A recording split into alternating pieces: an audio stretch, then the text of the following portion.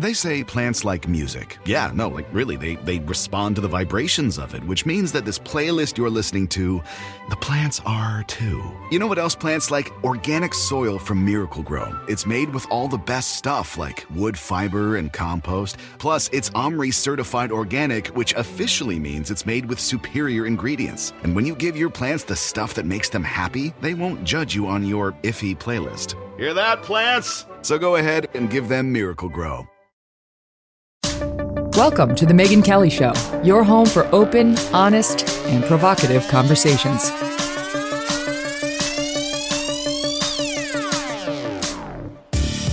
Hey everyone, I'm Megyn Kelly. Welcome to The Megyn Kelly Show. Just a few short months after saying he did not think the COVID vaccine should be mandatory, President Biden is now forcing mass vaccinations for millions of Americans in order just to keep their jobs, and including strict new measures on private businesses.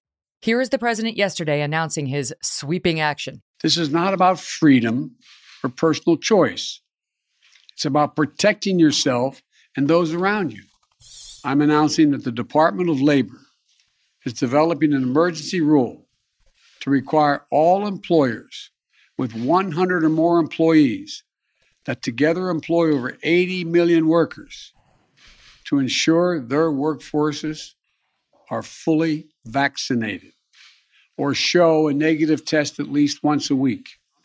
We'll be requiring vaccinations at all nursing home workers. Tonight, I'm using that same authority to expand that to cover those who work in hospitals, home health care facilities, or other medical facilities.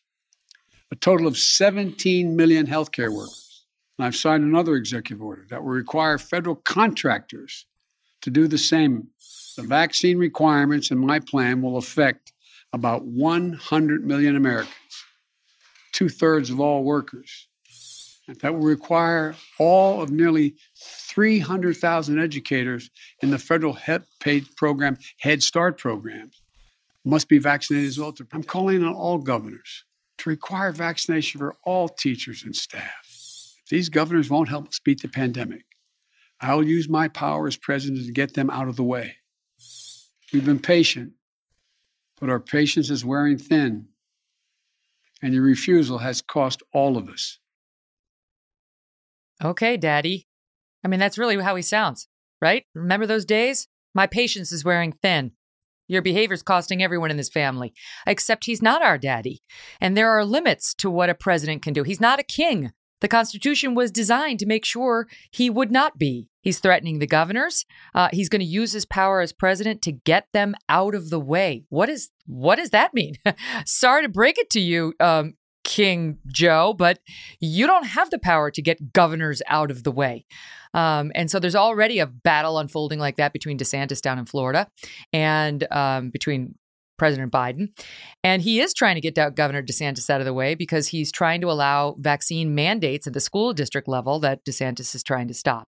DeSantis said, I'm going to defund the school board members who, issue vaccine mandates that I've said are unlawful. And Biden's saying, well, I'm going to refund. I'm going to give that money back to those school boards. Whose money's that? How's he going to do that? None of that is clear. Here's the sad truth.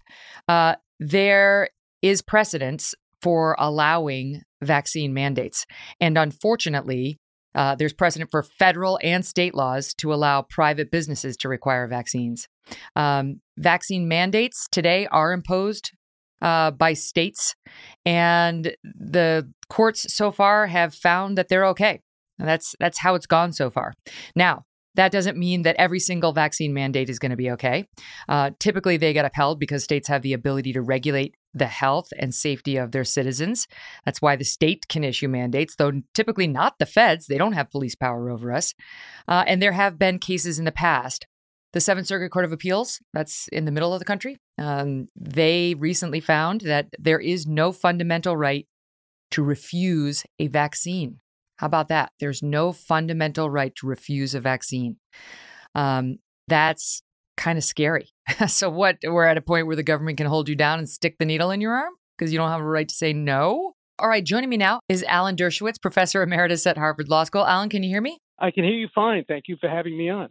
All right. Thank you for being here. So is this lawful? Is this constitutional? there are three independent issues. One, is this something the federal government can mandate as distinguished from the state government? Is there a federal police power that overcomes the state police power? That's number one. Number two, if the federal government can do it, can they issue such a broad mandate? Can they make people take a vaccine as a condition to working?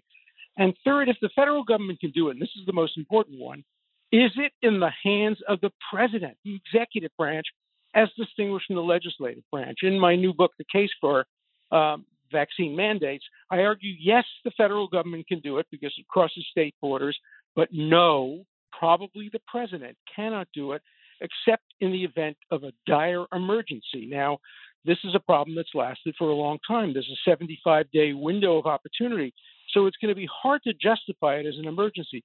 This should have been left to the legislature. Congress should pass this mandate, not the president. But the president has been expanding powers. President Trump did it. President Obama did it. President Biden has done it. It's not what the Constitution intended. They intended laws to be made by the legislature and then enforced by the executive. Yes, he really sounded like a king yesterday. Our patience is wearing thin and your refusal has cost us.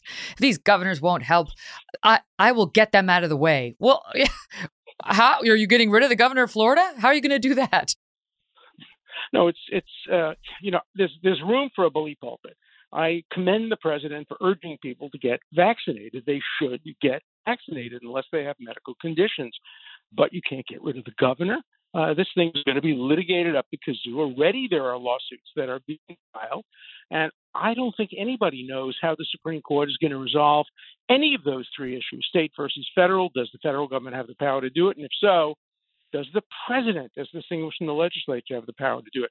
I suspect that this court's going to say that not the president but the legislature, and that they can't sustain the constitutionality of 100 million people being mandated to be vaccinated without legislative authority. That's my prediction.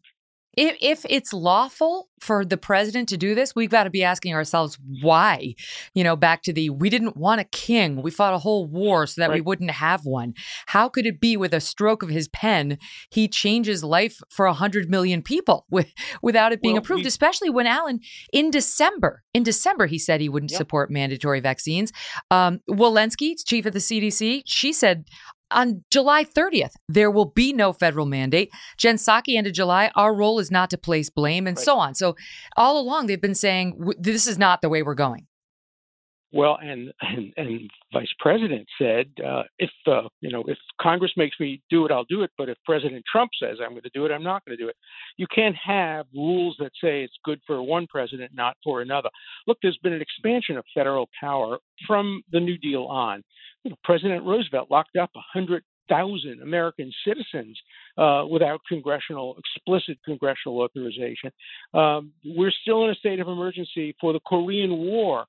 There's too much executive power. It's a republic if we can keep it, said Benjamin Franklin, and that means legislative authority. So what I would hope would be done now is let Biden go to Congress. Let's ask the House to pass something like this. Let's have hearings. Let's have medical experts. Let's have legislation. The president can then sign the legislation. Then he would have much, much, much clearer authority to do what he's done. It's a good thing to be vaccinated, but not in violation of the Constitution. Yeah, I like vaccines. I'm not against vaccine. I got vaccinated, but I get uncomfortable with Joe Biden telling everyone in America that they have to see it the way he does or be fired. I mean, that's what's crazy is that these people are going to lose their jobs potentially if they don't get the vaccine. I guess the weekly testing, could that save it? Because he says you must be vaccinated. He's basically directing the employers, not the individual, saying the employers have to make sure everyone's vaccinated or offer weekly testing, make sure that they have weekly testing. Could that save it? That could save it on the second issue, and that is, does the federal government have the power to do this? And the courts have already said in the Indiana case, as long as there are some exceptions and as long as it's not an absolute categorical mandate, but it's still, the question is still raised whether it's the president. President shouldn't be making exceptions and having rubrics in the rules. That's what legislation does. Legislation says you have to have tests or else maybe testing or, 75 days. That's lawmaking. That's not administering the laws. That's making the laws. And that's a problem. And I suspect, here I'm predicting what the courts will do as an expert, not as somebody who has strong personal views in favor of vaccination. I think the courts will be suspicious of presidential actions in the name of an emergency for an enduring problem that has existed since the first day of the Biden presidency and probably will exist in the last day, whether it's a 4-year or 8-year term. So this is not a classic emergency where something has to be done quickly without legislative action. And at, quote, an emergency during which he already said he's not going to mandate vaccines and that they wouldn't be doing that. So they said that as recently as July. Delta was here, but Delta was here during July. It's not like, oh, well, the next variant, it unleashed hell on America and therefore none of his earlier promises stand. He recognized in the middle of Delta, it wasn't an emergency that would justify a mandatory vaccine. Look, that's a point, but I appreciate the fact that people change their minds with the new science. You're right. There's no real new science on this, but the best science now is that COVID will endure for us as an epidemic, not as a pandemic, much like flu. And so the idea of giving the president emergency authority to do something to 100 million Americans, a very large part of the workforce in America, without legislative authority, raises questions of democratic accountability. So what would you do, Alan, if you got a call from the governor of Montana? And the governor of Montana has a law making it illegal for private employers to require the vaccine as a condition of employment. And so he's already come out and said the president's order is unlawful in Montana. It goes directly against state law. How does that play out? The supremacy clause of the Constitution obviously makes federal law superior to state law when the federal government has the authority to do it. And the question is, not only does the federal government have the right to preempt state law here, which I think it probably does, but does the president, as distinguished from the legislature, have that authority? And that's a much, much more difficult question, particularly for this Supreme Court. That is much shakier ground for this president to be on. So how do you see this getting resolved? Individual employers, individual citizens will file lawsuits against against whom? We'll see individual citizens, we'll see employers, we'll see states, and probably expedited appeal to the United States Supreme Court. I suspect we'll be getting some decisions within the next month. How does this court sitting now overreaches on executive authority? They don't. And I think that we have a very divided court, and we don't know how the Chief Justice would rule on a case like this. So it's up in the air. Look, I think what Biden has done, he did this with the housing rental moratorium, and he's done it here. What he's saying, and I think he's being advised by some people, look, do it. And if it's unconstitutional, the courts will strike it down. But at least in the meantime, we've gotten the results we wanted. I think that's what he is doing. And the Constitution, the president takes an oath to support it. Legislatures do. Members of the executive do. You can't just willy-nilly violate the Constitution and then say, we'll just leave it to the courts. Every single actor in government has to comply with their constitutional obligations. And I'm sure he's gotten good advice from Merrick Garland, from the Justice Department. But I suspect the courts are not going to answer those three questions all yes, yes, yes. I think maybe two will say yes, maybe the third, it'll be sent back. But it's going to be a picnic for lawyers. I can tell you a lot of lawyers are going to be very busy on this because it raises very considerable constitutional issues. Oliver Wendell Holmes said it a long time ago, hard cases make bad law. And this is a hard case, and thus far it's made some bad law. You made a great point about how he has an independent obligation pursuant to his oath to uphold the Constitution. It's not all about, screw the law. The courts will figure this out later. He has an independent obligation as our president, as a man who took that oath on the Bible and so on. And you're right, twice now, at least, he's flouted it. Alan, great to talk to you. Thank you. Likewise. Thank you. Well, my next guest is my pal from the Kelly File days. His name is Shannen Coffin, and he served in senior legal positions in the Department of Justice. He was also general counsel to former Vice President Dick Cheney, and he's been a trusted legal advisor on everything complex to me for many, many years. Shannen, thanks for being here, and sorry for the technical difficulties. So what do you make of it? Do you think this is lawful? There's a lot to unpack there, as Professor Dershowitz suggested. I think that there are serious questions that are ultimately going to have to be worked out by the Supreme Court, and how they come down, is really anyone's guess right now. But you start with a couple propositions. States could do this, at least under existing law. Since 1905, states and localities have had the power to require vaccination. It came up in the smallpox context 100 years ago. So the question is, can the federal government do it? And that's a much different question, because states have a general police power. The federal government does not have a general police power, so it has to be under one of the enumerated powers of the Constitution. Now, and wait, let me pause you there and just ask a quick question. The fact that states can do it, is that why my schools every year have been able to require me to provide proof of the MMR vaccine in my kids? That's absolutely right. That's where that's coming from, that the states have the power to protect the general health. Now, does the federal government have that power? No, it has to have some tie to interstate commerce or some other relationship to federal powers. Does the president alone have that power? Absolutely not. So he couldn't have, and it would have raised a huge constitutional problem if he just said everyone has to get vaccinated. So he didn't do that. He's saying, I'm going to do this 80 million people at a time.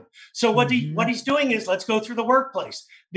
The Occupational Safety and Health Administration is a Department of Labor organization, a Department of Labor agency, and it has power to make workplace safety and health rules. Yeah, they're the ones who come through if your machinery is falling apart. It might fall on the employees. They cite the business and they pay a fine or they get in trouble. So he's using OSHA somehow to make this happen. How's he doing that? Well, first of all, the biggest point in that, this isn't a workplace problem, Megan. I mean, you're not hearing COVID is a significant workplace problem. Right. COVID is a significant societal problem. So the president's trying to solve a general societal problem with a law that deals with the workplace. Now, OSHA has the power to make standards for the workplace to make the workplace safer and more healthy. And this is where, Megan, you learn that the federal government has massive powers. Mm-hmm. And the powers of the under the statutory powers of OSHA are just anything it thinks reasonable or appropriate for workplace safety. Well, that could capture this, but good God, this is unlike anything it's ever done before. Now, the other thing they want to do is cram it down immediately, forego any public comment, and just get this effective right away. Well, Congress has said to OSHA, you can only do that when there is a grave danger. And a grave danger is really quite a stretch here. What the president is saying is, I got to protect unvaccinated people. I got to protect vaccinated people from unvaccinated people. But in the same breath, he said only 1 in 160,000 vaccinated people have ended up in the hospital. Right. Now, how's that grave danger especially in the workplace? So Professor Dershowitz has talked about this in constitutional terms. The first question is, can Congress give this massive power to OSHA to make whatever rules it wants, right? With very little standards. I got to tell you, under existing law, there's every suggestion that it can, because there's such a wide open deferential standard about what Congress can delegate to a federal agency. But some of the conservatives on the Supreme Court have gotten doubtful about this whole doctrine, which is called the non-delegation doctrine, and are starting to raise questions about it. Will they raise questions about OSHA's general power here? Quite possibly. But even if you set that aside and look at the statute and what Congress has said the agency can do, is this really reasonably necessary to a safe workplace? Well, this is a societal problem. We're not having outbreaks in workplaces as far as the evidence shows. Well, and can I ask you about that? So I raised this when I was talking at the top of the hour without you guys. What about natural immunity? All those people who have had COVID, who have natural immunity, and by some studies, the latest one I think showed it's greater than, in at least one study, a legitimate study, they showed it's greater than that you'd get with the vaccine. But the administration continues to ignore that fact. They don't want to talk about it. The CDC doesn't want to talk about it.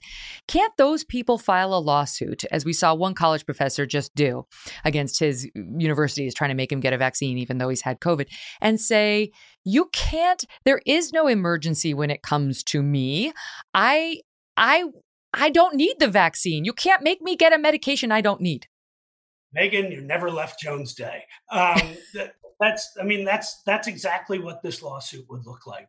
The individual who has natural immunity would say, there's no emergency as to me, and you shouldn't have crammed this down. This is the very sort of factor you should have considered in public notice and public comment. You should give the public an opportunity to vet these issues and respond to them. But you're just cramming this down under an emergency rule when there is no grave danger. I think that's where the real vulnerability of this whole thing is this emergency crammed down nature of this. Okay. And so just to round up and make it clear. So when you're dealing with an administrative agency like OSHA, we saw this even with the Department of Education when they tried to change the rules for trying sexual harassment cases and assault cases. When you're dealing with an administrative agency, you need to allow public comment on rule changes. The public gets to weigh in and potentially stop it. And they didn't do that. Only in sweeping emergency cases can the chief executive, the president, say, no, we're not doing any of that.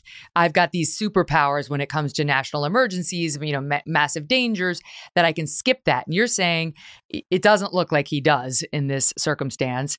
And they may get challenged on skipping the rule and the comment and all that stuff too. That's right. But skipping the rule and the comment is a way to shut down the whole thing, because a court would come in and say, you didn't do it right. You don't have the power to do this in an emergency rule. Start over. And so the rule could be enjoined. The 80 million person workplace rule could be enjoined on that basis alone. Well, and that may very well happen because, Alan's right about one thing. The lawyers are sharpening their pencils right now. Our pal Jeremy Boring, who runs the Daily Wire with Ben Shapiro, already tweeted out, we have well over 100 employees and there's no way we're complying with this unconstitutional order. And so one by one, the lawsuits will pop up. The lower courts will rule. And I think it's guaranteed that the Supreme Court's going to get asked to decide this, and soon, because you're talking about jabs in people's arms and medication and public health. Shannen, such a pleasure. Thank you, sir. See you, Megan. So up next, we're going to talk about 9/11, the 20-year anniversary tomorrow. And some teachers are being told not to teach students about American exceptionalism as we approach the 9/11 moment, the 20-year moment. Do not call the hijackers terrorists, they've told these teachers. Don't even have students condemn the attacks. Debra Burlingame, I respect her so much. She lost her brother when his plane, he was the captain, hit the Pentagon. She's here to respond. And later, I want to hear from you on Biden's decision. Are you a private business owner or a worker affected by this decision? What do you plan to do about it? What do you think of it? Call me at 833-44-MEGAN, MEGYN. That's 833-446-3496. We're going to be taking calls in about an hour. Just want to let you know that's when we're going to be taking them, but would love for you to line up and call us, and we'll chat next hour. Attention. If you owe the IRS, this is an important announcement. COVID relief is over and the IRS is ramping up like never before, sending out millions of collection letters to start 2024. Do you owe $10,000 or more or have unfiled returns? Now is the time to act. The IRS can garnish your wages, seize your property, and they can even take your home or your business. Don't let the IRS take advantage of you. It's time to call Tax Network USA. Their team of experienced tax lawyers has already saved over $1 billion in tax debt for their clients. They know how to negotiate with the IRS and can help you too. Visit tnusa.com or call 1-800-245-6000. Again, that's 1-800-245-6000. Don't wait until it's too late. Take control of your tax situation today with Tax Network USA. 1-800-245-6000. Call now. You're cruising down the highway, windows rolled down, tunes blasting from the radio. You're in the zone and living the dream. Suddenly, your car sputters, coughs, and throws a wrench in your whole day. Tow trucks, repair bills, the dream turns into a nightmare. Don't wait until car trouble steals your peace of mind. Visit CarShield now at carshield.com/Carlson. For nearly 20 years, CarShield has helped millions of drivers avoid the stress of major repairs. They offer plans covering up to 5,000 parts and systems, from your engine and transmission to electronics and more, all for a low monthly rate that fits your budget. CarShield plans also include unlimited miles, 24/7 roadside assistance, and rental options. Get peace of mind now. Visit CarShield online at carshield.com/Carlson. Join millions of customers and contact CarShield now to save 20%. Visit carshield.com/Carlson. That's carshield.com/Carlson. Visit now.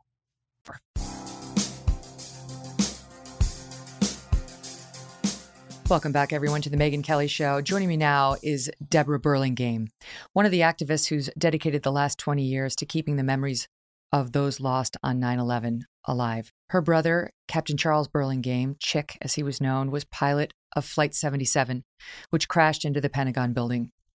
As we approach the 20th anniversary of the deadly attacks tomorrow, we are faced with new dangers now from Afghanistan after the country fell to the Taliban and we walked away.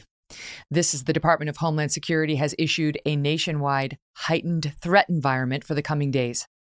Debra has a lot to say about the recent events unfolding in the Middle East and what could potentially, what it all could mean for our country. And she joins me now. Deb, thank you so much for being with us on this of all days. I've been thinking about you nonstop in the past few weeks. I've been thinking about our men and women in uniform, and I've been thinking about you, people who lost folks on 9/11 for whom the events in Afghanistan had to be particularly painful. How are you feeling today, one day before the actual 20-year mark?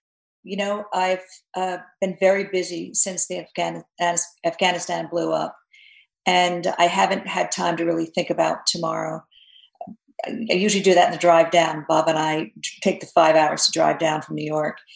But I have to tell you, I'm dreading it. I'm absolutely dreading it because, first of all, the DOD has closed that observance to only family members. They have cut out all of the members of the military that usually go, and I contested that. I sent letters to explain why that is a bad idea, and didn't win that one. So I usually like to stand with those guys. I usually don't stand up front where all the families are. I like to stand with all the guys and gals in uniform with their combat patches, and they won't be there. So it kind of amplifies the anguish I felt over what's going on in Afghanistan. It's like a way of making you feel even more alone on one of the most painful days of your life. Yeah. And they used COVID as an excuse. I'm not even buying that, that at all. But it is what it is. So we'll be there. And I understand that President Biden is going to be making an appearance at all three sites in Shanksville, Pentagon, and New York. I'm not sure if he's going to speak. I have a feeling he won't, because that he might get heckled. And I think that would be, I'm not a fan of President Biden. I think he's been derelict of duty. I really think it's shameful what he's done, but he's still the president, and I wouldn't want to see him heckled in front of all the world by families. Not saying he doesn't deserve it, but it's not a good look for our country. Mm-hmm. So I'm not sure what's going to happen tomorrow. There's whispers that President Obama might come to New York. Do you think, Deb, that there would have been any risk of heckling and so on prior to Afghanistan, or is this just about the intense anger the families are feeling about how that was handled? Oh, definitely the intense anger about how that was handled. The 9/11 families very early on there was a bond that happened very quickly with U.S. military. I actually began a letter writing campaign, just me. Whenever there was a casualty, I would look that person up. I would find out about their life, and I would write to their family a personal letter.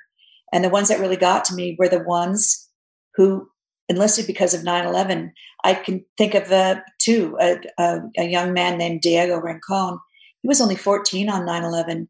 His brother came home and found him in front of the TV, his fists balled up, and said he wanted to serve his country. And when he turned 18, he did, and he died in Iraq. Another one with Colin Wolfe. I discovered him on the 5th anniversary. There was a grave in Arlington. We always go over to Section 60 in Arlington to pay respects to the War on Terror vets who died there. That's where they're buried. There was a fresh grave there, and I thought, I've never seen a funeral happen. All the flowers, fresh flowers, were still piled on the grave. They just buried him on 9/11. So I looked him up, and I couldn't find out anything about him because he had only been killed 2 weeks earlier. On the way home the next day, there was a whole page about him. He was 14 on 9/11. He said, "I'm going to be a Marine." He did. He died 2 weeks on his first deployment, hit by an IED. I mean, these brave hearts. These are the people I think about. Now, of course, I've met a lot of the wounded warriors and done events with them, and they've really struggled. They've really, really had a rough time, not only losing parts of their bodies and traumatic brain injury, but the PTSD. Those are the ones I immediately thought of when I saw these people clinging to the airplanes, and the people left behind, because I knew that the suicide lines were going to be, hotlines were going to be ringing off the hook. Mm-hmm. And I'm sure that this is harder on them than anybody, these vets, these combat vets.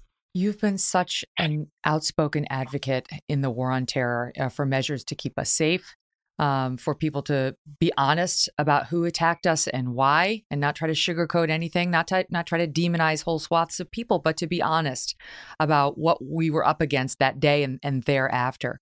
And I wonder if you think now, in the wake of this past month, what happened in Afghanistan, we're less safe. I mean, how safe are we today on this 20-year mark versus on September 10th, 2001? We're in much graver danger, Megan, and much more danger now, because we now have the Taliban. Remember, the Taliban is a terrorist organization. The Taliban sheltered Al Qaeda. They protected Osama bin Laden. They provided a training camp for all of the 19 hijackers who attacked the cockpits that day. They were all trained in Al Farouk. That was in Afghanistan. They were taught to kill the pilots. They used short knives, and they practiced on sheep and camel. And that was all provided to them and made safe for them by the Taliban. I actually, when the whole issue of this war paradigm versus legal paradigm is being argued, and I was arguing for the war paradigm, for prosecuting these people in war crimes, not in federal courts like bank robbers. I wanted to know who these people are, because are the what they call themselves the Gitmo Bar, the pro bono lawyers from some of the biggest white shoe firms in all of America, were defending them and saying, well, these are just goat herders and innocent people who got caught up in the fog of war. No, I read their combat status reviews. I read a lot of them. These are committed jihadists. They came from all over the Arab world, all over the Muslim world, because to die in defense of the fifth pillar of Islam, which is the defense of religion, spreading the ummah, is to die as a shaheed, a holy warrior, is it is the highest thing you can happen to you, you can do in life. And so, yes, some of them came from Kuwait, from Saudi Arabia, from in little countries I'd never heard of, and some of them were educated, but they were in Kosovo. Some of them were veterans of Kosovo. So this isn't like they have a grievance and they're there to settle this grievance and then go home. This is endless. This is endless war for them.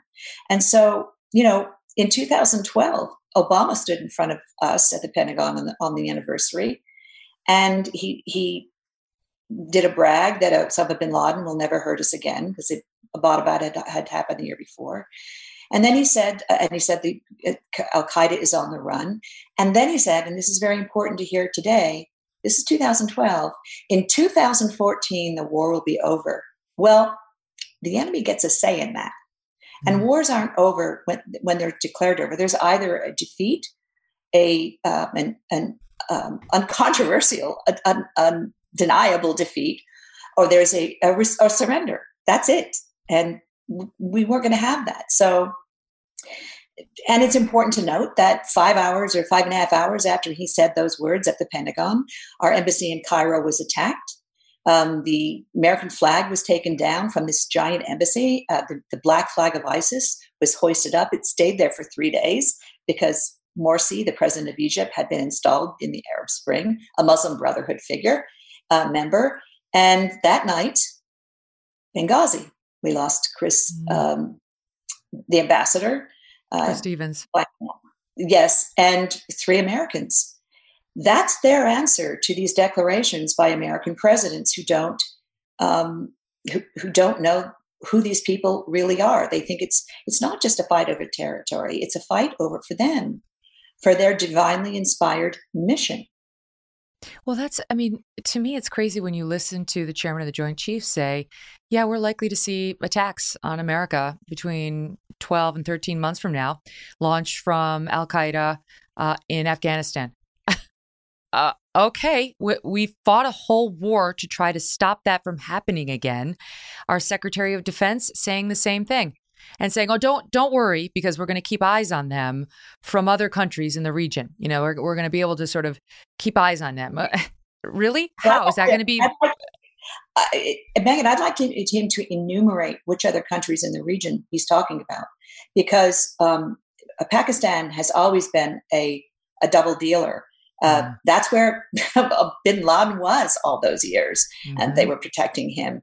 They're a nuclear power, okay? And I don't think we're going to have a base set up side by side with our Taliban neighbors. That's where the leader of the Taliban was all these years, a newly installed leader, when he was brought back, with celebration. So where else are we going to go? They already have outreach, the Taliban, to China and Russia, opening the bidding for resources in Afghanistan. And they're going to get a lot of money. And you have this administration now already talking.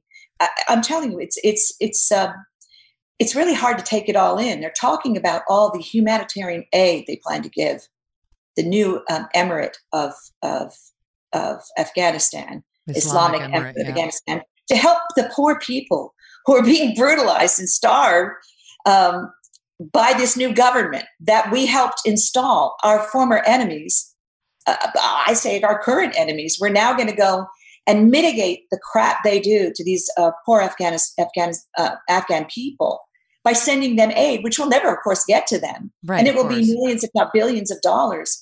I just think this is crazy town. And yes, we're more in danger because we don't have the territory. We don't have the eyes from the sky because, they say over the horizon. Well, one of these security experts who does the geospatial stuff said, no, it's really more over the horizon. Yeah. To pretend that it's anywhere near as good as us having boots on the ground there and actual intel on the ground is, of course, a fallacy. The other thing I wanted to ask you about is this, I see it all the time. I'm sure you see it more than I do, that people are losing sight of what happened to us that day, how severe it was, and who did it. And as I saw that story I mentioned in the intro about the Virginia Department of Education releasing some 2-hour video telling students we will not be getting into American exceptionalism as we approach this 9/11 moment, I don't want to call it an anniversary, it seems like celebratory in some weird way, but as we approach the 20-year mark, there will not be discussion here of American exceptionalism, that our teachers need to be culturally responsive and inclusive in discussing 9/11, teach students about it in a way that does not cause harm, and they mean toward anybody of the Muslim faith, and that basically it would be highly inappropriate to talk about extremists being behind the 9/11 attack, that you should not have to identify them as Muslim extremists or call them out as terrorists at all. So this video, they put it out. It's now been taken down, but the woman behind it, Amara DeCure, is one of the featured speakers and stands by this position that we shouldn't be talking about Muslim extremism on 9/11 and certainly not American exceptionalism. Well, my response to that is, a simple one.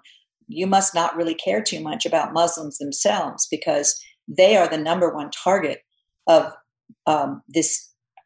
I wouldn't call it Muslim extremism. I would call it Islamic extremism. Yeah. They are beaten, killed, raped, kidnapped, beheaded. This is all done in the name of their harsh form of Islam. And they come to this country to escape that.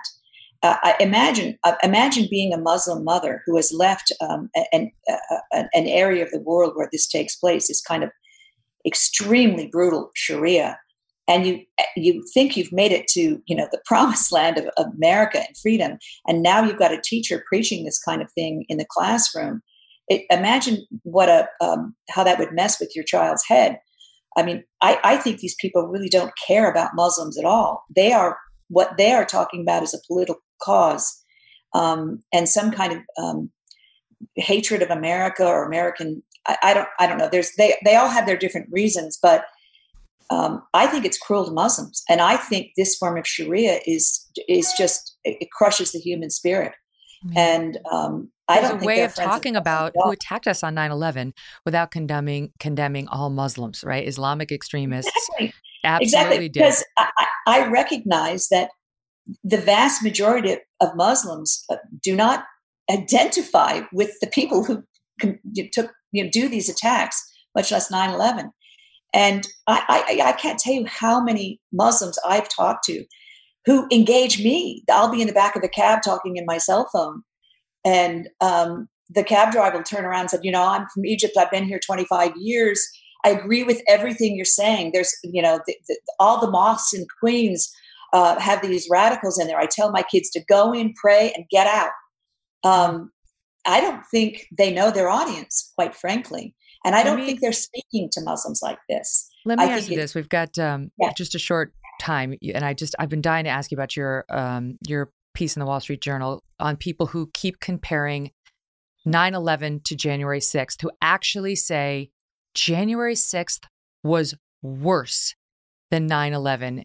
We've played the soundbite before. Matthew Dowd, George Will, I could go on those who have made this, I think, disgusting comparison. Your response to them, Deb? It's almost hard it's flabbergasting to me.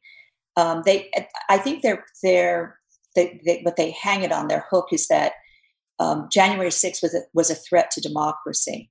Well, that's, I think, intellectually kind of shifty and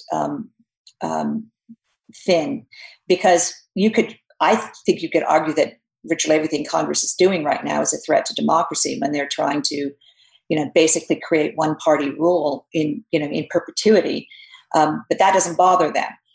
But let's be fair here. Even Christopher Wray, the director of the FBI, testified in an oversight committee, judiciary committee, on March 2nd. He knew that early that none of the people who were inside the building were armed. None, not one of them. Most of the charges, I've looked at them, I've read some of the charge sheets, they're for very low level felonies. And what they're trying to do is leverage these people to plead out. Because honest to God, Megan, if they had lawyers and they took these to court, and it would be a big burden on the courts, because there's, I think, 50 people or more who've been charged. I think they'd all get acquitted, because there's no intent in any of these things. I mean, there's no intent. You have to, it's part of almost every felony. You have to intend to do it. And in too many of these, but to compare it cases, they were invited in, and there's video of them standing there with security guards, telling their people, okay, no, don't touch anything, don't hurt any of these guys. I'm talking some of the defendants. Okay. Yeah. So I think Christopher Wray, they created this thing, shock and awe, where they went out and arrested people en masse in real scary ways. I mean, I saw one arrest in Ohio. Well, no, they clearly, swept up as many people as possible. But I literally only have 30 seconds. I just wanted to give you the chance to, your message for those who continue to try to bring up 9/11 as comparable to anything. You're making a fool of yourself. The place has been Capitol bomb, people shot inside the building. There's a whole history of many, many worse actual attacks that weren't a threat to democracy. They were crimes. These people did low-level crimes. And it's really an insult to the whole country of what we went through on 9/11 to make that kind of comparison. It's an insult to our troops who went to war because of that day. I'll be saying a prayer for you and for your brother and your whole family tomorrow. Thank you so much, Deb. Thank you. Coming up, the CEO of the incredible Tunnel to Towers Foundation, Frank Siller, and the story of what his brother did on 9/11 that will touch your heart. Don't go away. Attention. If you owe the IRS, this is an important announcement. COVID relief is over and the IRS is ramping up like never before, sending out millions of collection letters to start 2024. Do you owe $10,000 or more or have unfiled returns? Now is the time to act. The IRS can garnish your wages, seize your property, and they can even take your home or your business. Don't let the IRS take advantage of you. It's time to call Tax Network USA. Their team of experienced tax lawyers has already saved over $1 billion in tax debt for their clients. They know how to negotiate with the IRS and can help you too. Visit tnusa.com or call 1-800-245-6000. Again, that's 1-800-245-6000. Don't wait until it's too late. Take control of your tax situation today with Tax Network USA. 1-800-245-6000. Call now. Welcome back to the Megyn Kelly Show, everyone. We are sharing some stories of 9/11 today with the 20th year mark tomorrow. And we want to hear from you too. What do you remember about that day? What do you think we've learned as a country since that day? Let me know. Call it 833-44-MEGYN. That's 833-446-3496. I want to bring in, as we wait to talk to you guys, I want to bring in Frank Siller and the story of his brother. Frank and I have known each other for a long time now. He runs an amazing organization called Tunnel to Towers. And there's a very good reason that they called it that in honor of his brother, firefighter Stephen Siller. For those of you who are too young, because there really are people like that, it's hard to believe, to remember this fateful day. You know that it remains the deadliest terrorist act in world history. The attack on our country on 9/11. 19 militants associated with the Islamic extremist group Al-Qaeda hijacked 4 airplanes. 2 of them were flown into the Twin Towers. The 3rd plane hit the Pentagon. That's the one that Deb Burlingame's brother was flying, where he was killed and the terrorists took over. The 4th plane crashed into a field in Shanksville, Pennsylvania, after it had been taken over by the passengers who refused to let the terrorists crash it, as we believe, into the U.S. Capitol. We believe that they saved countless lives by doing that. 2,977 people were killed, 2,977, more than 6,000 were injured. New York City lost 441 first responders. An estimated 200 people jumped or fell off of the Twin Towers as they faced the horrific choice of either being burned alive or jumping to their death. In the weeks after, Ground Zero was a disaster area, and firefighters and other first responders continued to dig through the remains, trying to find any survivors initially, and then just the remains of loved ones for those waiting for some sort of a word and some sort of a piece of their loved ones. More than 2,700 people have died from cancer after having sifted through that rubble. Many other illnesses caused as well by the exposure to what remained of the Twin Towers there. Cancers have been reported, nearly 13,000 of those who helped. Nearly 80,000 responders have enrolled in the health program that came out of that effort. Think of that, just the massive amount of damage done. We're not even talking about the loss of life in Afghanistan and then Iraq and so on. It just unleashed such hell on our nation, and it should never be compared to anything because it's singular in its horror. The people who make us think about 9/11 feel something other than horror, make us feel proud, make us feel grateful to be Americans, are people like Stephen Siller. His brother Frank's with me now. Frank, thank you so much for being here. We've talked a lot of times as we approach 9/11 or on the actual day. Can we just start with, can you tell us a little bit about Stephen? And by the way, we'll get to why you're in your car, because it's actually a great story, but just tell us a little bit about Stephen. Well, first of all, thank you, Megyn, and thank you for all the years that you've allowed me to tell my brother's story. It has meant the world to me. My brother was a New York City firefighter who, on September 11, 2001, he just finished his night tour in Squad 1 in Brooklyn. As a matter of fact, I was just there less than an hour ago. And he was on his way home to play golf with myself, my brother George, my brother Russ, and he heard on his radio scanner that the towers were hit. So he turned his truck around, called his wife up, Sally, and said, "Hey, tell my brothers I'll try to catch up with them later." Went to his firehouse, got his gear, and drove to the mouth of the Brooklyn Battery Tunnel. Now, for those who might not know, that tunnel connects Brooklyn with downtown Manhattan. It's nearly 2 miles long. It was closed for security reasons because cars were abandoned and they didn't want anyone coming into New York other than first responders, but they couldn't get the fire trucks through anymore because everything was abandoned. So he strapped 60 pounds of gear on his back and ran through that tunnel, came out the other side. And I was just listening to your previous segment and your introduction here when you were saying that people were faced with a horrific decision. So my brother came out of that tunnel and he saw 2 buildings, the Twin Towers, inflamed, and people that were faced with a decision to jump or burn, the people above the fire line. And that's what has to be told, that story. But my brother went into what we believe was the South Tower. He was never recovered, but his other Squad 1 buddies all died in the South Tower. So that's where we believe he was. You would want to fight this fire with your people you train with every single day. And he gave up his life. And he so inspired his older siblings, and Stephen was the youngest of 7, that we started a foundation called the Tunnel to Towers Foundation in his honor and the honor of all those who perished that day, but most certainly our first responders. It's so moving to think about this 34-year-old guy, father of 5 kids. How many kids did he have, Frank? 5 kids. Five kids.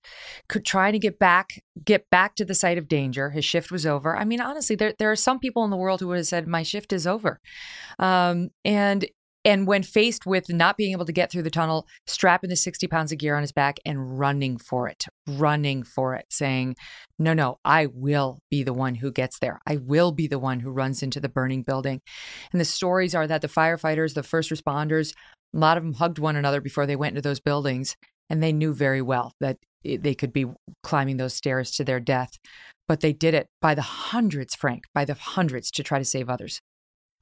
Well, it's very emotional even just hearing you say that, because we filmed about 75 different stories this year, Megan, of the stories of the 9/11. And to almost every one of them, these firefighters did hug each other and said, "Hey, bro, I don't know if I'm going to see you after today." So they knew the possibility that they weren't coming out was very high. And yet they still went in there. I mean, if that's not a hero, we don't have any in this world. Mm-hmm. And thank God we do have them here in America.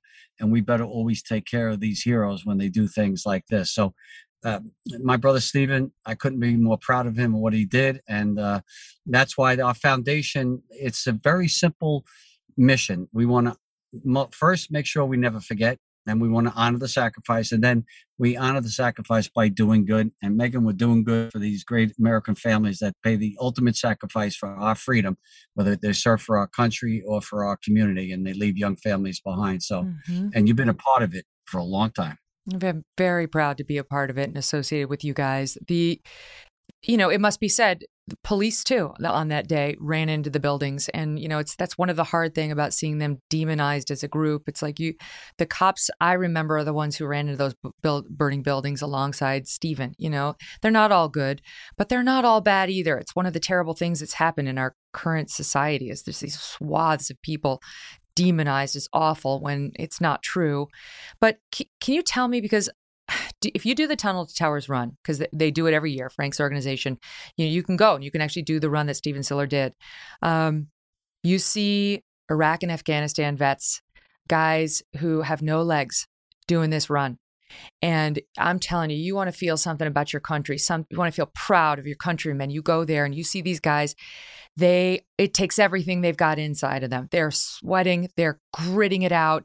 They don't complain. Everyone stands. When those guys cross the finish line, the cheers are deafening. Everyone is just roaring for them. I don't know. It's like it makes you feel something. It makes you remember why you love this country, why you love our military. It's yet another reason to do it. But what we're really there for is to support severely injured veterans and other people in law enforcement who have lost their primary wage earner in the line of service and so on. Right, Frank? I mean, we're there to try to help guys get home so they can live something close to a normal life. Correct. And, you've done the run. You've seen it, these great heroes that gave their bodies for our country.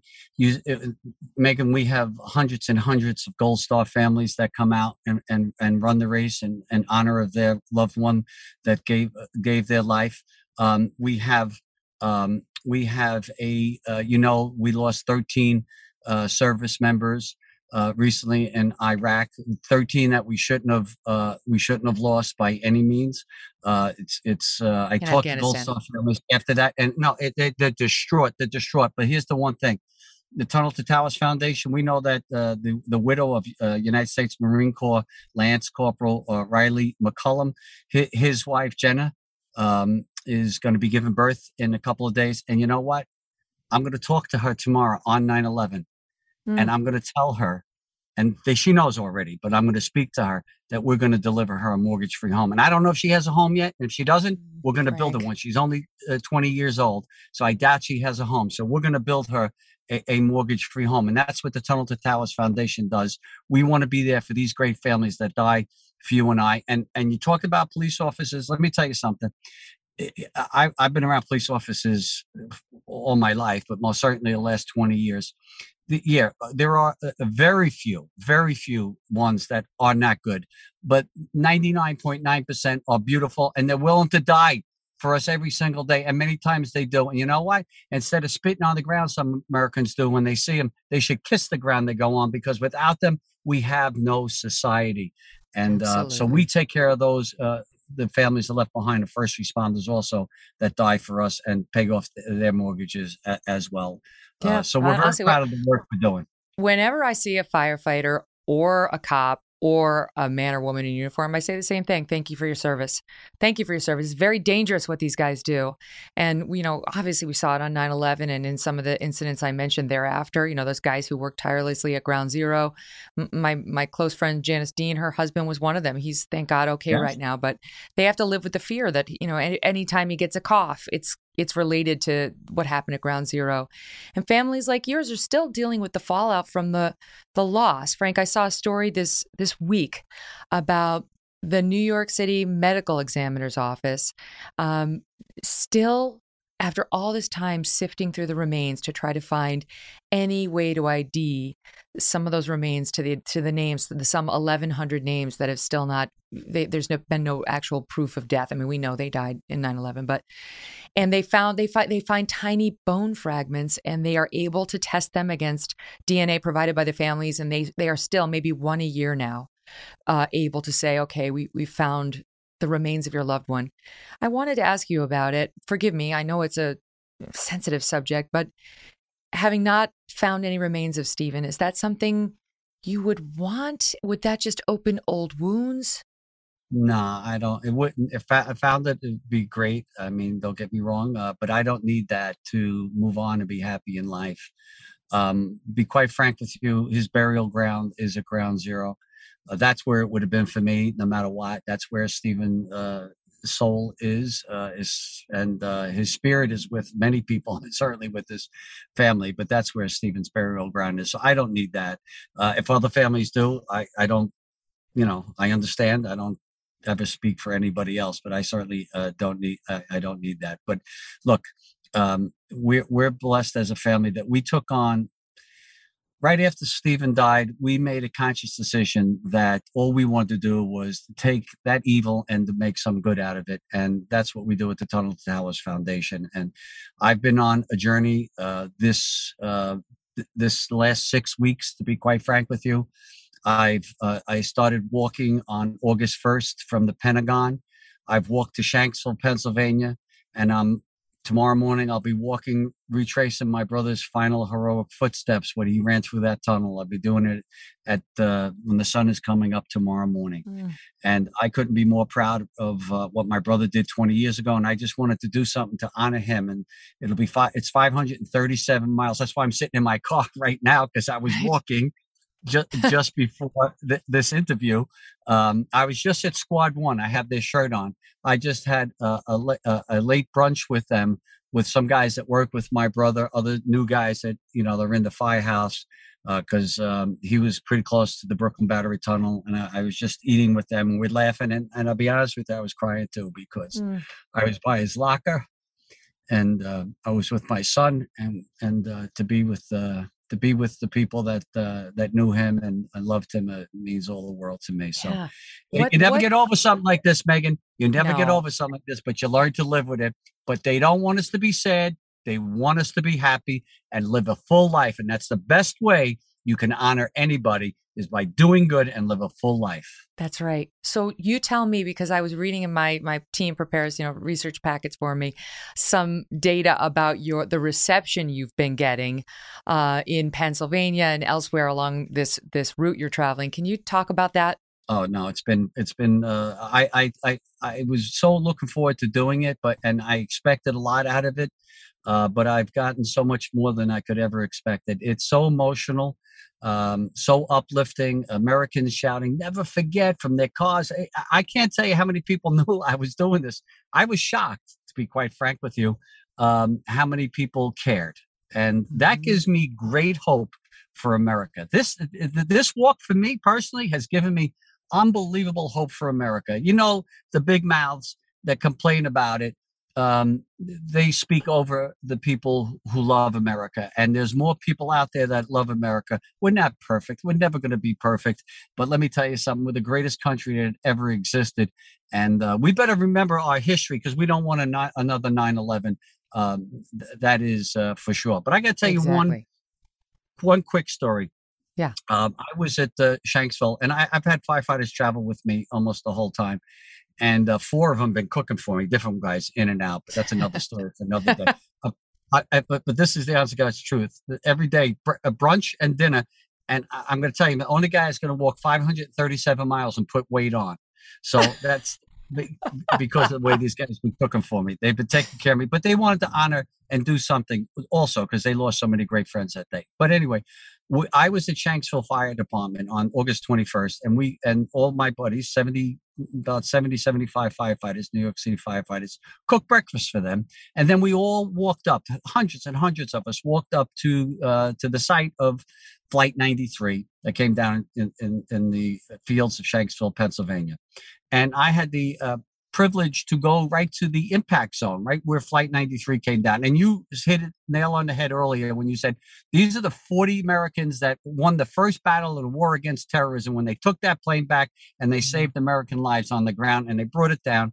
And I was at that impact zone, and I was with these New York City firefighters, and I knelt down right at the boulder, and I put my hand on the boulder, and I said to them, anybody want to join me in a prayer? They all came, they knelt down, we put our hands on the boulder, and I started to say the Lord's Prayer.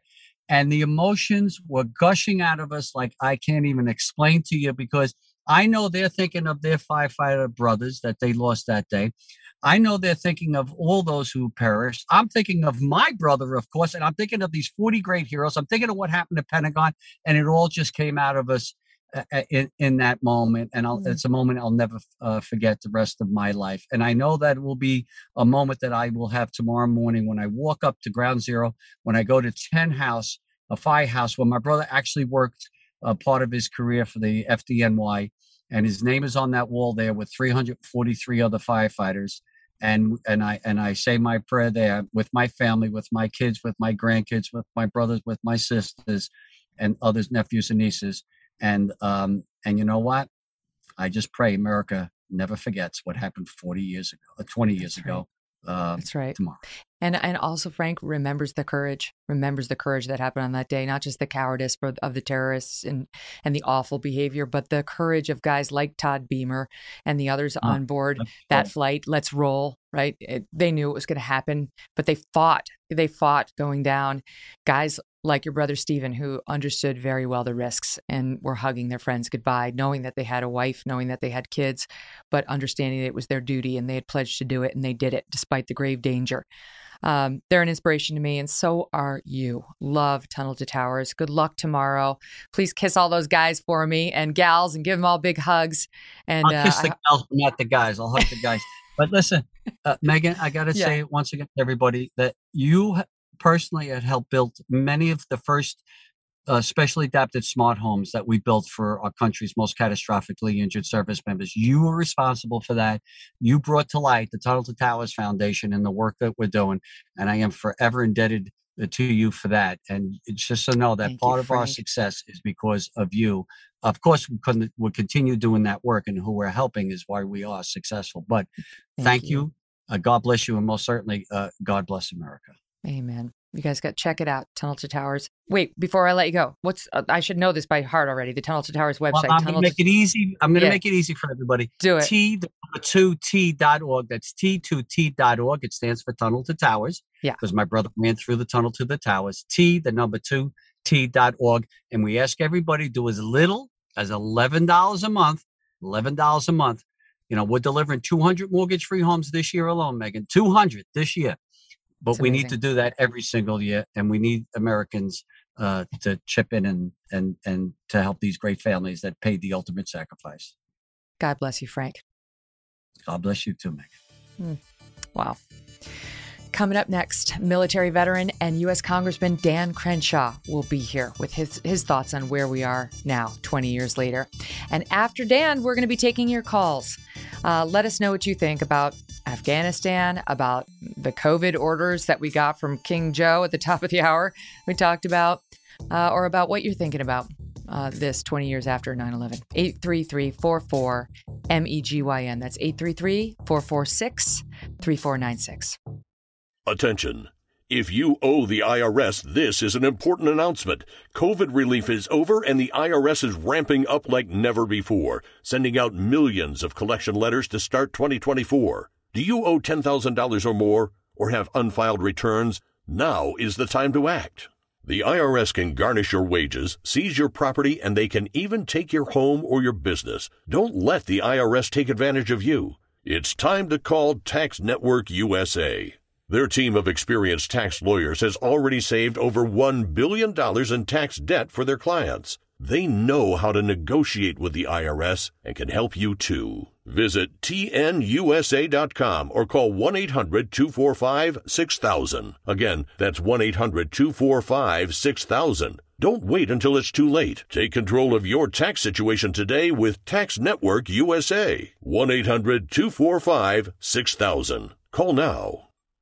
It's another morning, and you're all set for work. You grab your coffee, head out the door, and your car decides today's the day it won't start. Panic sets in. You're not just late, you're stranded. Get ahead of unexpected car repairs before they strike with CarShield, the most trusted vehicle protection company. For almost 20 years, CarShield has saved millions of drivers from repair nightmares with low monthly plans that cover up to 5,000 major parts and systems, like pricey transmission and engine repairs and check engine light mysteries. Visit CarShield today at carshield.com/Carlson. Plans include unlimited miles, 24/7 roadside assistance, help with flats, lockouts, and rental car options. Save 20% and get a free quote by visiting CarShield online at carshield.com/Carlson. Don't wait for the next surprise. Choose peace of mind with CarShield. Go to carshield.com/Carlson and save 20% today.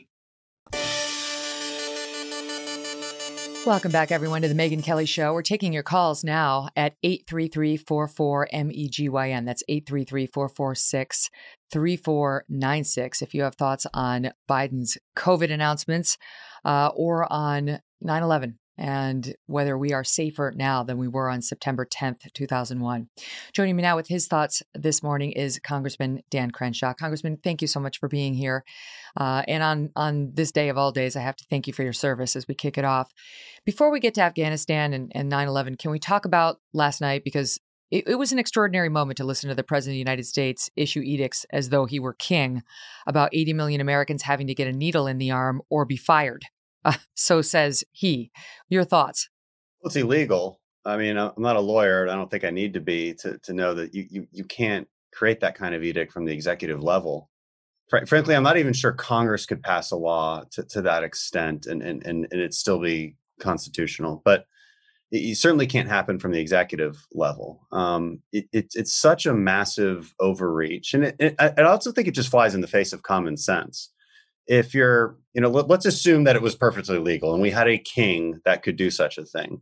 But then the question would be whether it's even good policy. Is this the right way to deal with a pandemic and to institute this public health measures? And I would say no. I mean, look, whether we like it or not, we do live in a free country. I like that. Some people apparently don't. And you have to build trust with people. If you want them to do something, there's a variety of public policy measures that you can take to get them to do something. Usually you incentivize it. You might punish a behavior, especially a violent behavior. Or you can do the most extreme version, which is mandates. And we very rarely do that. And to do that for a pandemic like this one, is it bad? Yes. Is it unprecedented? Not quite.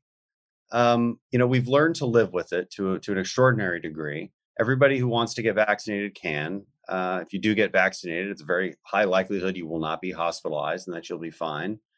And personal choice and personal responsibility play a large part in that. And what I think Biden is doing too, this is the other bad part about this, is he's causing more distrust in the vaccine. The vaccine's already been politicized, right? The left all badmouthed the vaccine when Trump was touting Operation Warp Speed, and now it's flipped. In any case, if you want to build trust in it, you need to be honest with people. Be honest about the pros and cons, the risks and the benefits, and don't make it seem like you're forcing people to do it. That just causes more distrust. I mean, what you resist persists. And it's a terrible leadership move.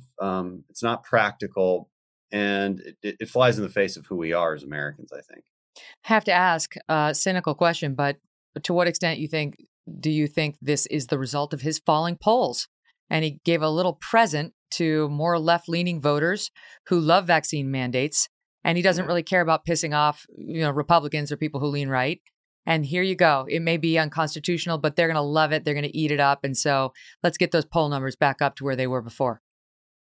That's possible. I would have, if I was in his inner circle in the White House, I would have advised against that because I really don't see how this could possibly be more popular.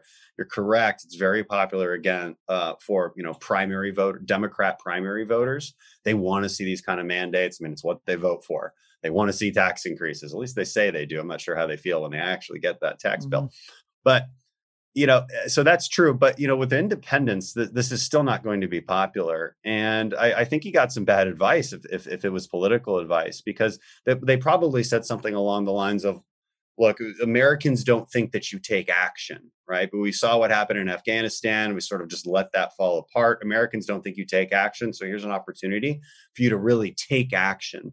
And this is a very leftist way of thinking, right? They believe there's some sort of moral good in action. Doesn't matter what the action is. It's action. Government is what we do together, and we all have to do it. Like they believe there's some moral good in that, where on the right, we believe more in individual freedoms and personal responsibility and decentralized command. They don't. And so they actually think this is a good thing. So I think there's a lot of psychology playing into this, perhaps some politics, but I don't see how this makes him more popular. I think it's a bad move if that was their goal. So one issue on which some on the left and some on the right have agreed is this concept of endless wars, that we had to pull out of Afghanistan because it was an endless war.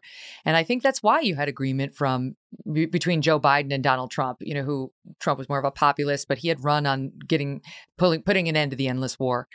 It's not how all Republicans feel, but it's how he felt in sort of a base of his faction, or a faction of his base. So you had an interesting response to that, the so-called endless war crowd, that I thought was really powerful. And I'll just read how you put it and let you take it from there. You say the advocates of this position, they have a blind spot. They are unable to distinguish between wasteful nation building, and a small residual force that conducts occasional counter-terror operations. That's it, right? That's the whole thing boiled down into one sentence. Yeah, and I would say that is right, and there's more to it than even that. They also have a blind spot in the sense that they have an inability to, I think, assess reality, the reality that's given to us. They seem to believe that we can have it both ways: prevent 9/11s, prevent terrorist safe havens, and keep all of our troops just safe at home in bases here in the United States. And for some reason, that makes them feel good. They don't quite understand that the purpose of national defense, or that in implementing national defense, you do need to be forward deployed. So there's a lack of understanding from this crowd. No, because they're looking at things like the Bin Laden strike and Soleimani and saying, well, let's just do that. We'll just keep our troops at home and do that. That's a great point to bring up. And they do say that all the time, right? They're like, we like that kind of stuff. Like, it's cool, makes us feel good. We're in and out. And what I tell them is, you like that? That's great. Guess what? You can't do that if you're not forward deployed. Soleimani, we had guys on the ground.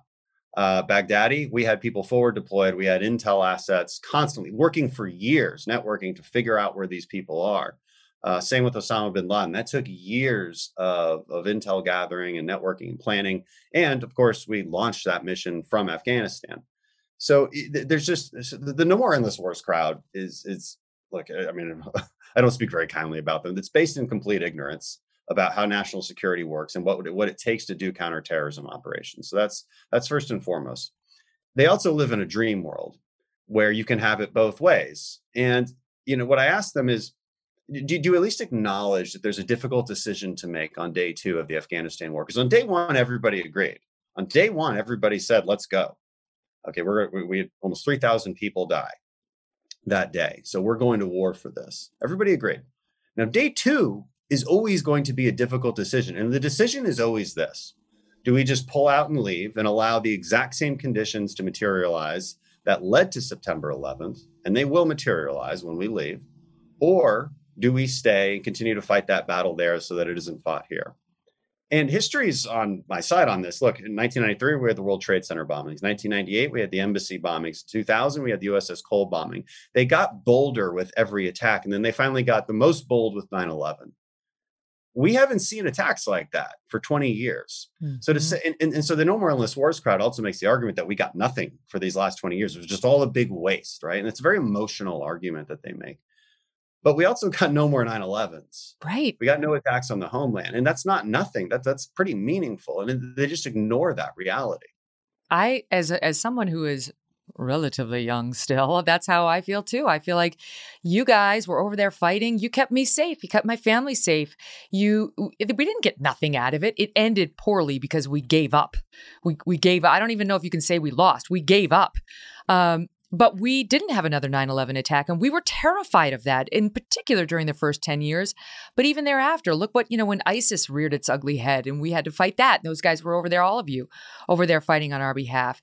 But you touch on the terrorism risk now and how high it is. And I've been stunned at how cavalier our leaders sound about acknowledging, sure, it's big. The risk has gone up.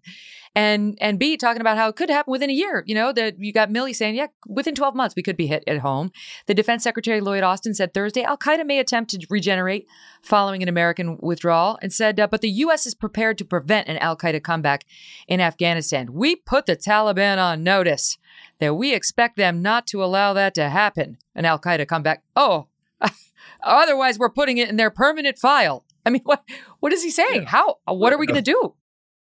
We're going to write a really strongly worded letter from the international community, and it's going to make the Taliban feel really icky inside. And then they're going to do whatever we want, right? No one likes you.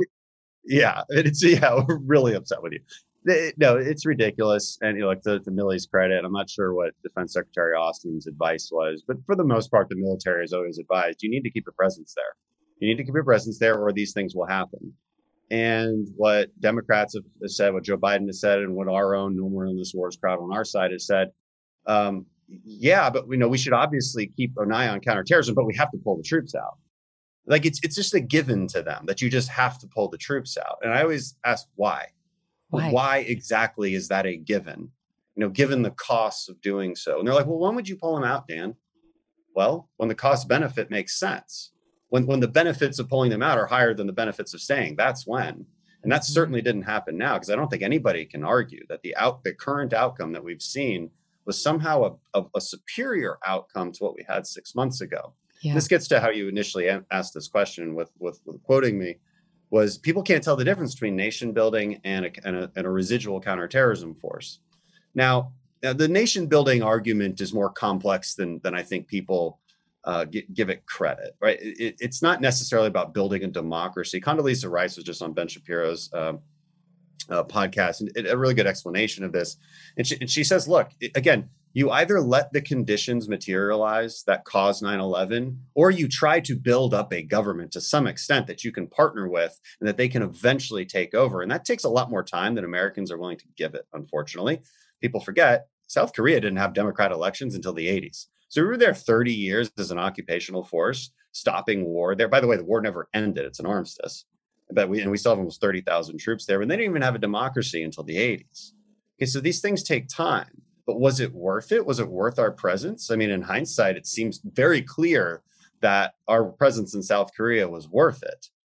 And but we have a high amount of political impatience and a complete inability to see that this wasn't really an endless war. We had security forces there, very few troops, no deaths in 18 months. You know, that's a sustainable operation. And now, if it was 200,000, can I ask you something? Let me ask you something you can make on the other side. Well, let me ask you something other, because when they say no deaths in 18 months, we had struck a deal with the Taliban. Isn't that why we didn't have any casualties? Because we had declared that we were surrendering. I mean, that we were leaving. So they were smart. They kept their powder dry, saying, "Be quiet." They surrendered. They're leaving. It's possible. I think we all kind of decided to not do very much fighting and sort of allow for this stalemate to materialize, which is sustainable. But isn't the relevant time frame, like how many guys were we losing prior to Trump's deal with the Taliban, right? Like that's very few. I mean, since 2014, I mean, an average of 6 a year. So you're losing a lot more military guys to motorcycle accidents and things like that. Okay, so how do you, as a guy who's sacrificed your own blood and treasure, fighting for our country over there, how do you explain to the people who say that's 6 too many per year? How do you want to be the one? This is sort of what Joe Biden's saying.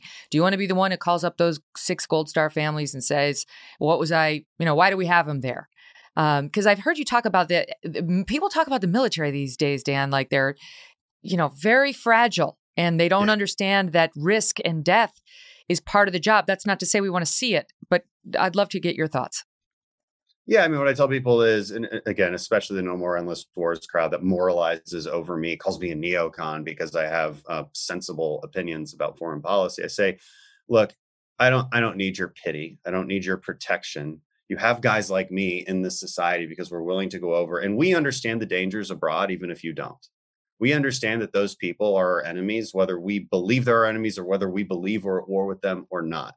You don't want to see that reality? Fine. There are plenty of people who do see that reality and are willing to risk their lives to do it. So stay out of our way.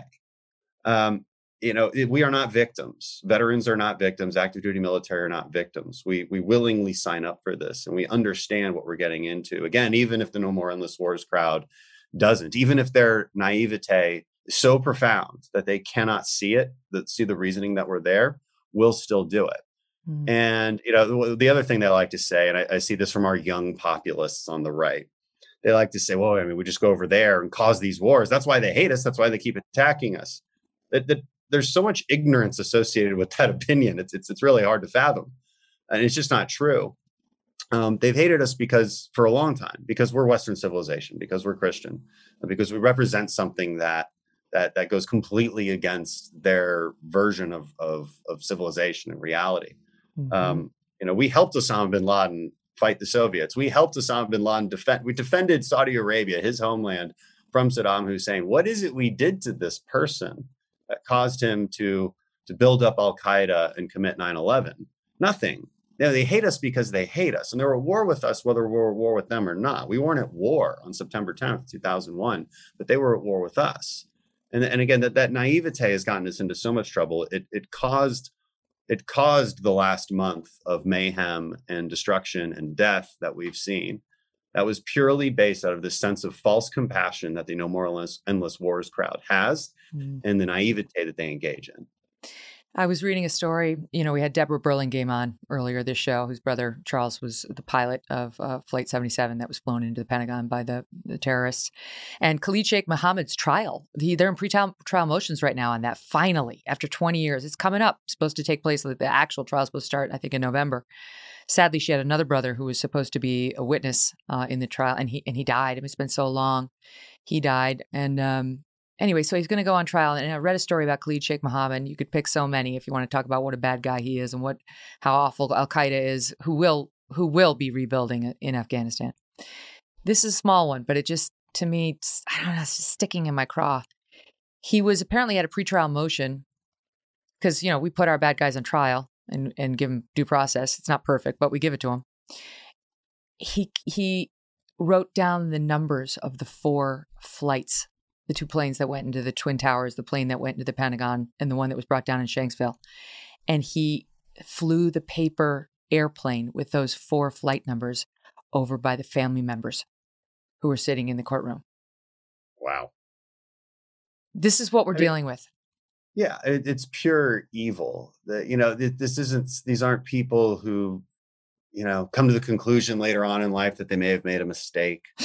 Right. These are, these aren't people Personal like begging growth. for parole. Like, no, I've learned, they're not those people. They never have been. That radicalism started a long time ago before America had anything to do with it. And we could go into a long history of Sunni Wahhabism and all that, but I don't know where this sort of self-loathing came from in the United States. It started on liberal college campuses and it infiltrated the right in our little populist movement. And it's based in ignorance and naivete.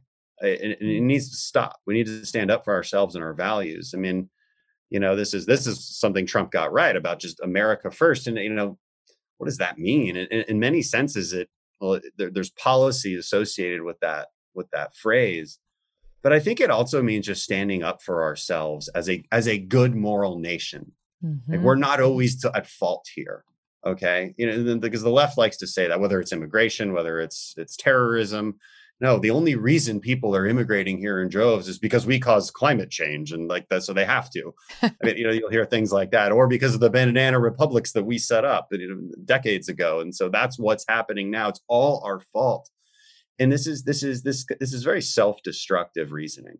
Do you feel, after that speech yesterday on the heels of Afghanistan, and I have to say he does seem desperate to change the conversation, Biden does, from Afghanistan for good reasons. I mean, his poll numbers are through the floor for a reason. I just feel like there's this growing sense of malaise in the country, between the never-ending COVID crisis, the increasing big thumb of government cracking down on how we must live. And, we have to put the masks over our faces now. We have to get the mandatory vaccine, whether we want it or not, even if we've already had COVID, which is absurd. And you can't object. There aren't exceptions for things like that. There's no reasonable person to whom one can appeal, right? I had Rand Paul on yesterday. He was like, fight, resist. Well, how? My kids got to go to school. I got to go in the grocery store. I'd love to be one of those people who winds up on a videotape in Walmart, but the truth is it's not going to make that much of a difference. It hasn't thus far. So you see all that stuff. You see what happened in Afghanistan, the loss of the 13 Marines, the increase of terror again, the 9/11 mark 20 years later, and we're still in danger. I don't know.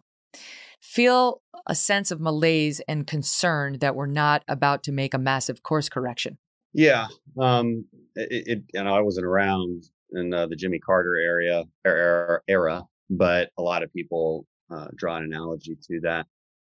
And it seems accurate. There does seem to be this malaise, this sense that we're just going in the wrong direction. And what's very frustrating about it is, in order to reverse that direction, Biden has to just stop doing things. Just stop taking actions. Go back to the basement. You love it there. Yeah, you liked it. You can go back to Delaware. Go ahead and reverse all of the nonsense that you've done over the last 7 months, please. Bring us back to the status quo, because we were doing fine. America was coming back on track. I mean, you think what you will about Donald Trump, the policies do work. And these policies are just very generic Republican establishment policies. That's right. But ignore the tweets and look at the policy and see how it was working out. These things work. All right. It doesn't create the utopia that the left desires. And see, this is where you get into trouble. Well, the left gets into trouble because they're utopianists fundamentally. And they believe that it's always more action that is needed, and we will make people be who we think they should be.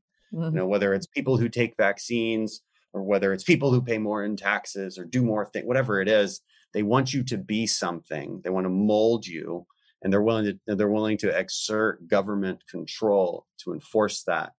And it always backfires because they always ignore the second and third order consequences of all of these actions. Again, whatever these actions are, whether it's in foreign policy or economics or public health, they ignore these second and third order consequences. This is why liberalism is a disaster of a governing philosophy. Not because there isn't some, and look, there's some things we should listen to liberals on. Like they have an extra sense of compassion, right? They think people should have healthcare and access to it. I like that as well. But I have a different way of doing it that is more sustainable and takes into account second, third order consequences, takes into account the limiting principles of governing in a way that liberals just never will. So I don't mean to wane philosophical too much on this subject, but I like ending on a sort of note of unity. Sort of. We'll take what we can get. Listen, I'm thinking about you and everyone who served on behalf of the country. Thank you for your service, and I'll see you very soon. Yeah. I'm looking forward to it. Thanks, Megan. All the best, Dan. We'd love to know what you think on Congressman Crenshaw's remarks on where we are now 20 years later. Are we safer? Are we less safe as a result of the Afghanistan withdrawal right now than we were on September 10th, 2001? Give us a call, 833. We're taking your calls right after this break, so call right now, 833-44-MEGYN, 833-446-3496. Attention. If you owe the IRS, this is an important announcement. COVID relief is over and the IRS is ramping up like never before, sending out millions of collection letters to start 2024. Do you owe $10,000 or more or have unfiled returns? Now is the time to act.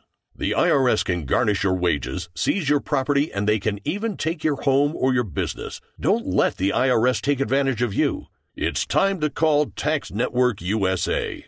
Their team of experienced tax lawyers has already saved over $1 billion in tax debt for their clients. They know how to negotiate with the IRS and can help you too. Visit tnusa.com or call 1-800-245-6000. Again, that's 1-800-245-6000. Don't wait until it's too late. Take control of your tax situation today with Tax Network USA. 1-800-245-6000. Call now. Welcome back, everyone, to the Megyn Kelly Show. Here's what I'd love to know. If you are unvaccinated, are you going to do it now that Biden's going to make your boss make you get it? Right? Is that convincing you? I mean, you don't want to lose your job. So what are you going to do? Call me, 833-44-MEGYN. That's 833-446-3496. 833-446-3496. By the way, you can also submit questions anytime via email at questions@devilmaycaremedia.com. And that's where we get our first question from. We're going to get to the callers in 1 second. Steve Krakauer is our executive producer and is bringing us one of our email questions just to kick things off. Hey, Steve.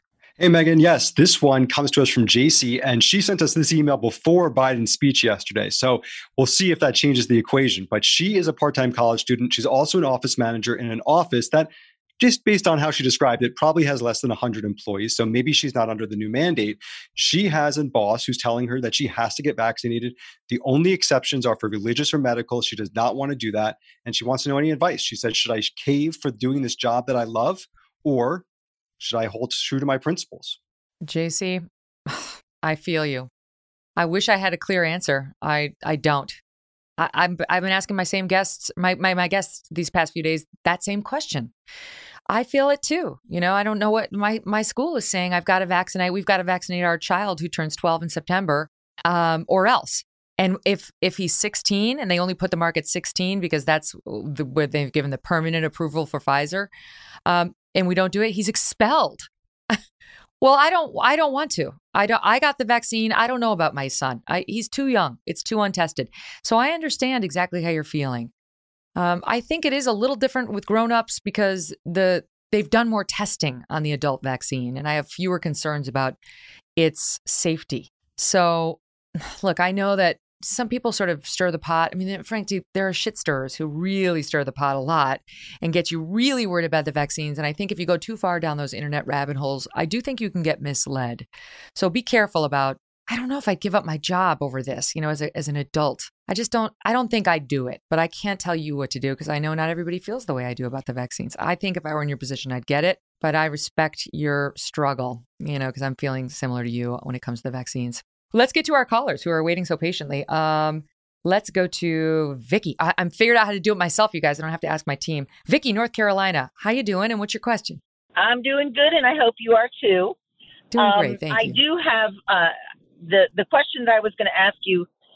Let me preface it by saying I am not vaccinated and I don't intend to be vaccinated. And I hope that I just would hope that every single person in this country who does not want to be vaccinated will stand up and say, no, take my job. Go ahead, because you won't find these millions who don't do it.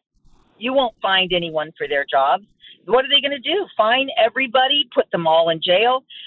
At some point, Americans need to stand up and say, no, you know what? I've had enough. I've had it. Let me ask you a follow-up question. I listened to him yesterday. I felt angry that he thought he had the power to do this to everybody. Furious that, you know what? Why does he want unvaccinated people to be hated? Why is he fomenting this division and this hatred? It's pure hatred and anger. I swear to God, I'm scared now ever for anyone to know that I'm unvaccinated because the violence and the hatred that come out and he foments it. I don't understand why. Why would he do that? He better watch it because it's not going to end well. He's got to tone down the rhetoric. Are we okay? How much time do we have left? Just going to make sure. 30 seconds. Oh, all right. Listen, we're going to get more calls in tomorrow. I can see the board lighting up. I'm going to kick Steve out of this segment so I can get to more listener calls. We had to yell at him a little bit. And it wasn't his fault. I don't know whose fault it was. We'll figure it out. What? There were no problems. Listen, thanks for joining us today in our first week on SiriusXM. Hope you stay tuned. And you can listen to the show later via podcast, or you can watch us on YouTube if you so desire. And hope you'll continue to tuning into us, even though we're having some very small technical difficulties. So have a great weekend.